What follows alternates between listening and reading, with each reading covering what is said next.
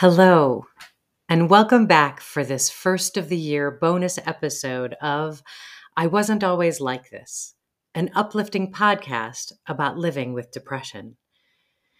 Talking about fear is not a favorite topic for most people. It has really been poking at me lately, though. So even though it scares me a little bit, here we go. Don't give up. Don't give in. It's just the journey. The darkness grows the seed. Bonus episode. What scares me? Full disclosure, there are some things that scare me. I know. It's not the most spiritual of statements. It's not very enlightened sounding. It's not a very positive thing to say. It's almost like a confession. Well, everyone, my name is Reverend Rachel, and there are some things that scare me. There are, of course, the basic things. Spiders come first. We have a karmic connection that is simply not good. It's a long story. I'm okay if they're outside in their own environment. It's when they come close to or inside the house, just not cool. Folks tell me, oh, they're more scared of you than you are of them. I don't believe that. I don't think they believe it either. I think the other so-called normal fears that come next would be heights, falling, horror movies, and other possible random occurrences that I can't control. Like wind. I'm with Maddie on the whole wind thing. And there are those late night anxieties that only choose to show up at 2 a.m. What if I die? Will I always be alone? What the heck am I doing with my life? Those are fears that carry a bonus side dish of angst. That whole what if I die fear is no joke for those of us who live alone. Lying in bed, listening to my heartbeat, wondering. That can keep me awake all night. And then there's the dark. Strangely, when I would use a float tank, I wasn't afraid in there. Oh, for those who might not be familiar, that would be an isolation or deprivation tank. It's a box measuring about 8 feet by 4 feet that has 10 inches of water and 800 pounds of Epsom salts in it. If you saw the 1980 film Altered States, you know what I'm talking about. I knew I was safe in the tank. It was a place of rest and creativity and infinite possibility. However, I will say that on occasion, I would leave the tiny blue nightlight on in there because there were moments when I would become conscious during the session and I needed to orient myself to where I was in the world. That wasn't necessarily from fear, though. In my home, I have night lights everywhere. I also leave specific lights on all night as well. When the rare moment of a house guest happens, there's quite a need for adjustment because most folks prefer to sleep in the dark. I can't. I need to know everything is okay, and for some reason, those lights help. From those minor, bordering on trivial fears, I'll now take you deeper into the dark cave of what scares Reverend Rachel. Both success and failure scare me. After a childhood of fumbling academically, mostly by choice, and years of telling myself the same stories, you're not smart, you can't do math, college is not for you, it was fairly easy to skate along the low achiever path of life. Trying meant I might fail, and I definitely did not want to fail, so I wouldn't try. I created elaborate and entertaining stories about the why of it all. And for a long time, that worked. I was able to accomplish things, create a life for myself, all within the safe realms of, that's good enough.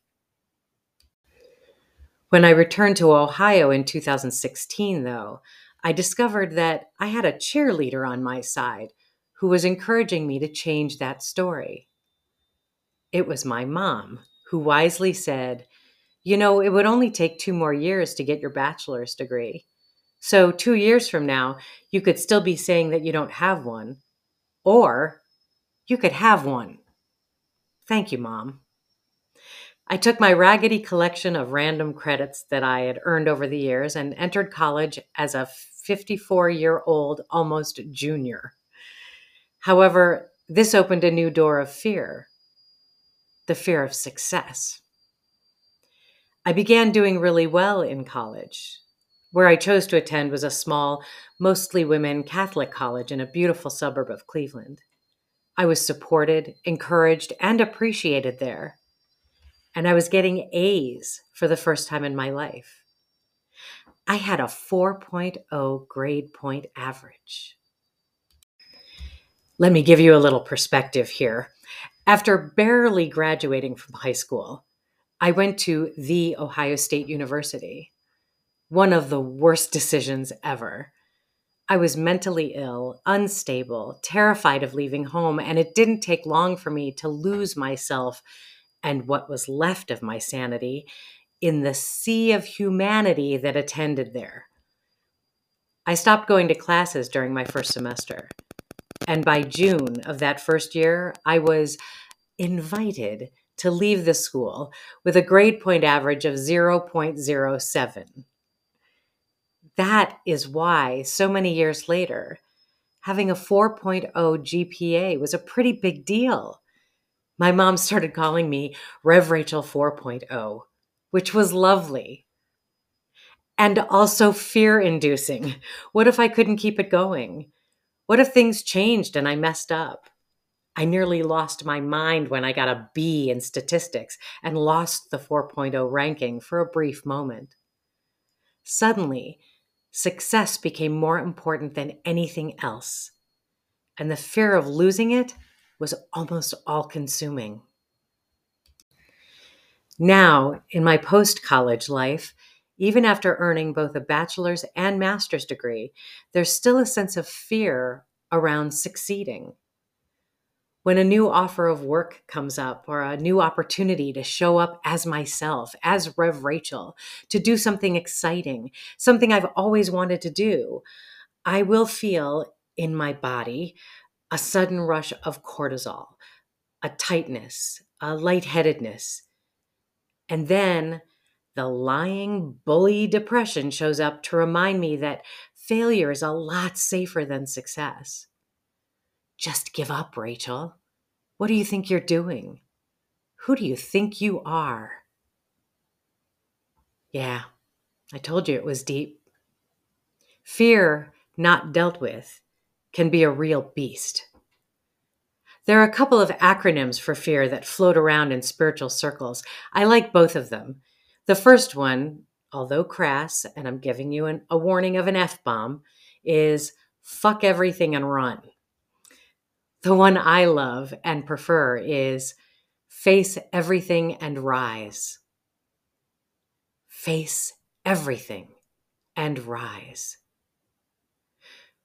Which now brings us to two big fears: relationships and the letting go of Maddie.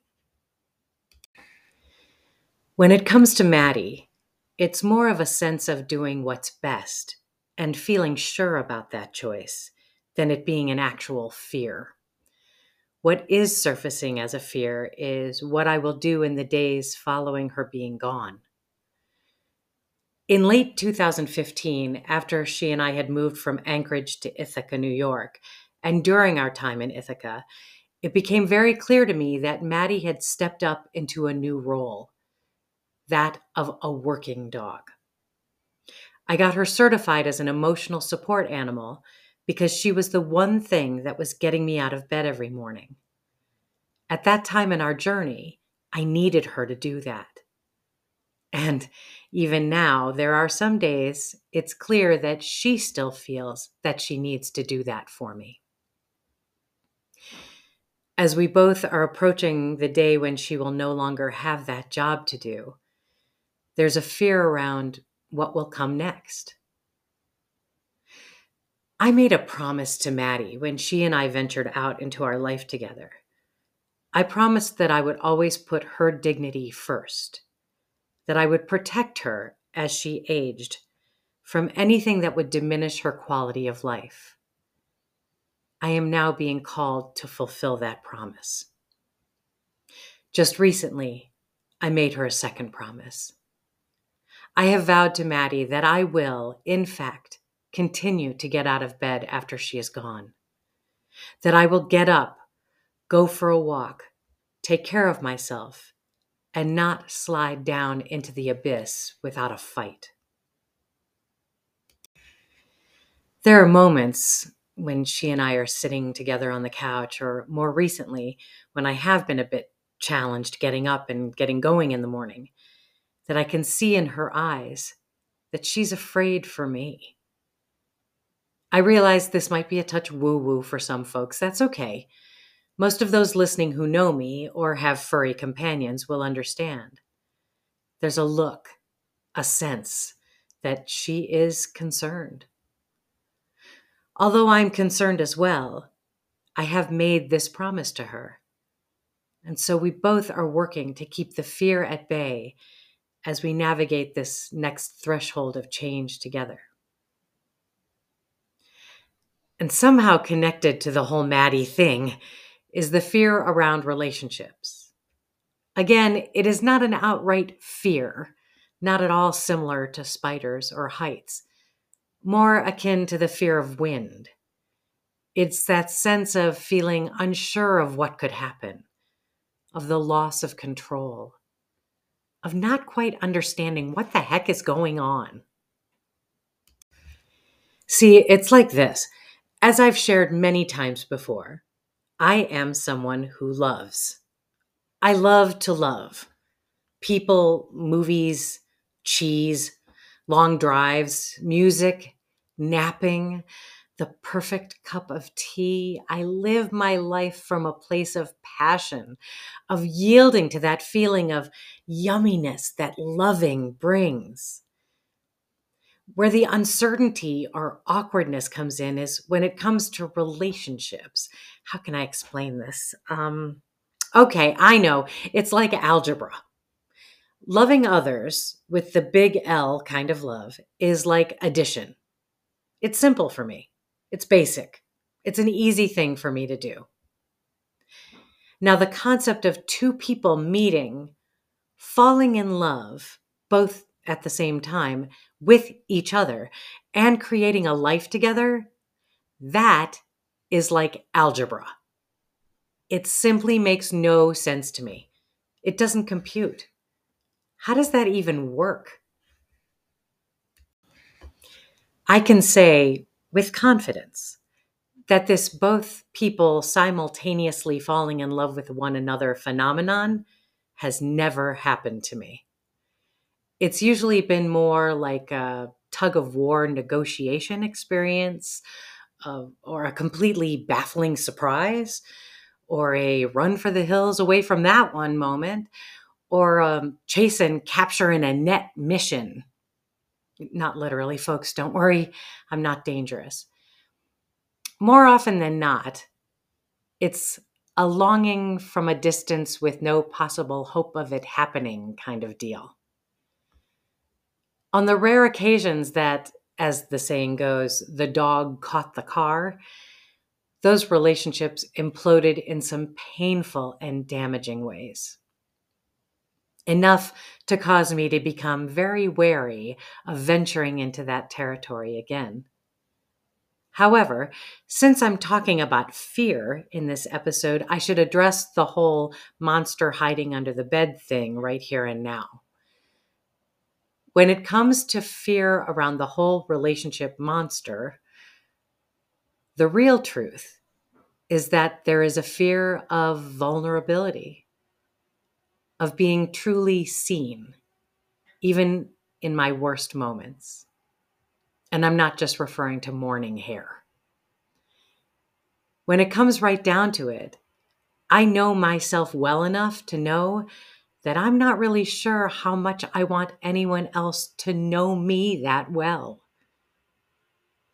Balancing that with the fear that I may never get the chance to challenge this particular story, and there, my friends, is an honest and true confession. Reflecting on all of this, I think I'd like to create a new acronym for the word fear. I would like to find one that propels me forward into a new way of thinking and seeing and living my life. I'm thinking about giving this one a test drive. Forgive, edit, and refresh.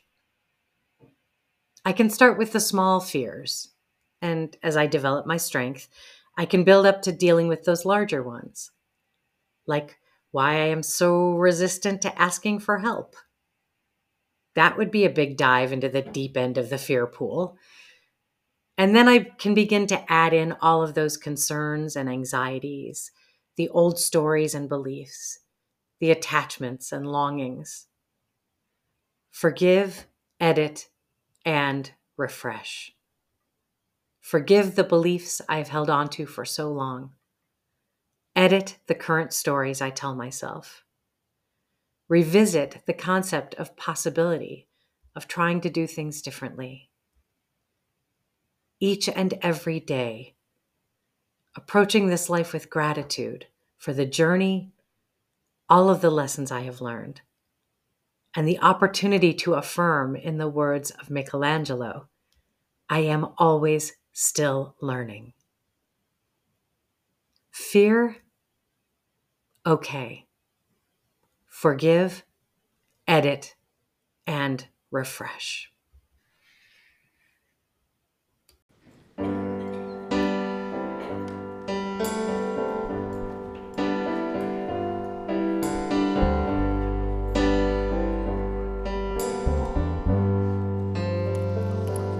Deep in my soul, I release all the fear. The vision is clear.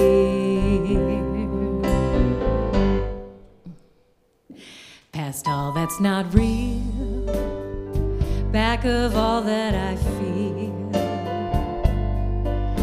Within my heart, I now know what may not always show. Oh, yes, deep in my soul, I release all the fear. The vision is clear.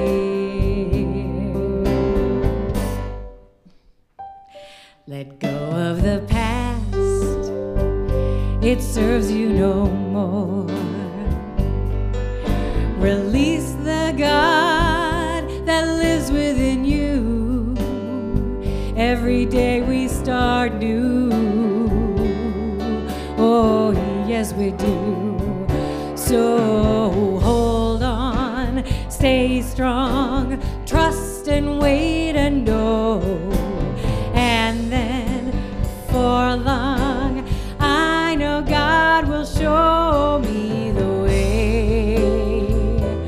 Oh, the way to go. Yes, yes.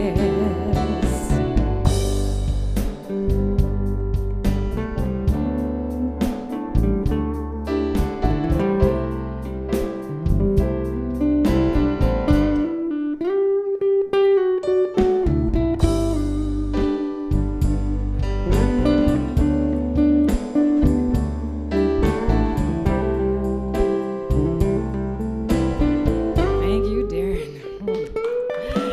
So hold on, stay strong, trust and wait and know. And then before long, I know God will show me the way. The way, oh, the way to go. Oh, I know if I can believe in what I cannot see. Oh, when I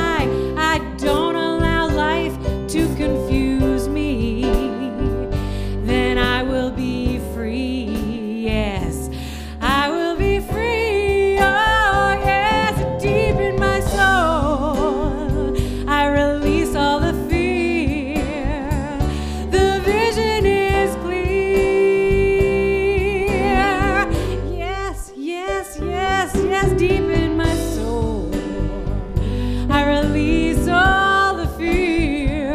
The vision is clear. Oh, oh, oh, oh, deep in my soul, I release all the fear.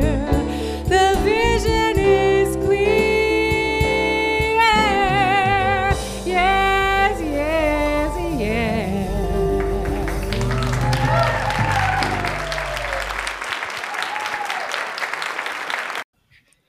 Thank you, thank you, thank you so much for listening to I Wasn't Always Like This, an uplifting podcast about living with depression. It continues to be such a humbling experience sharing my thoughts, reflections, and lessons learned with all of you. Your responses consistently let me know that I am definitely not alone. That means more to me than I could ever say. I hope that whatever might scare you doesn't get in your way, that you're able to look it in the face and say, "Not today, fear." If you find yourself needing some support to find your way through it, please reach out to me or someone else you trust. Remember the wise words of Ram Dass. We are all just walking each other home. We truly are. If you think any of my work might be of help to someone, please go ahead and share my website, this podcast, the book, all of the info about the book, the contact tab link. Share it with anyone you think might benefit from it. That's why I'm here. That's why I'm doing this. Please take good care of yourselves and one another. Talk soon.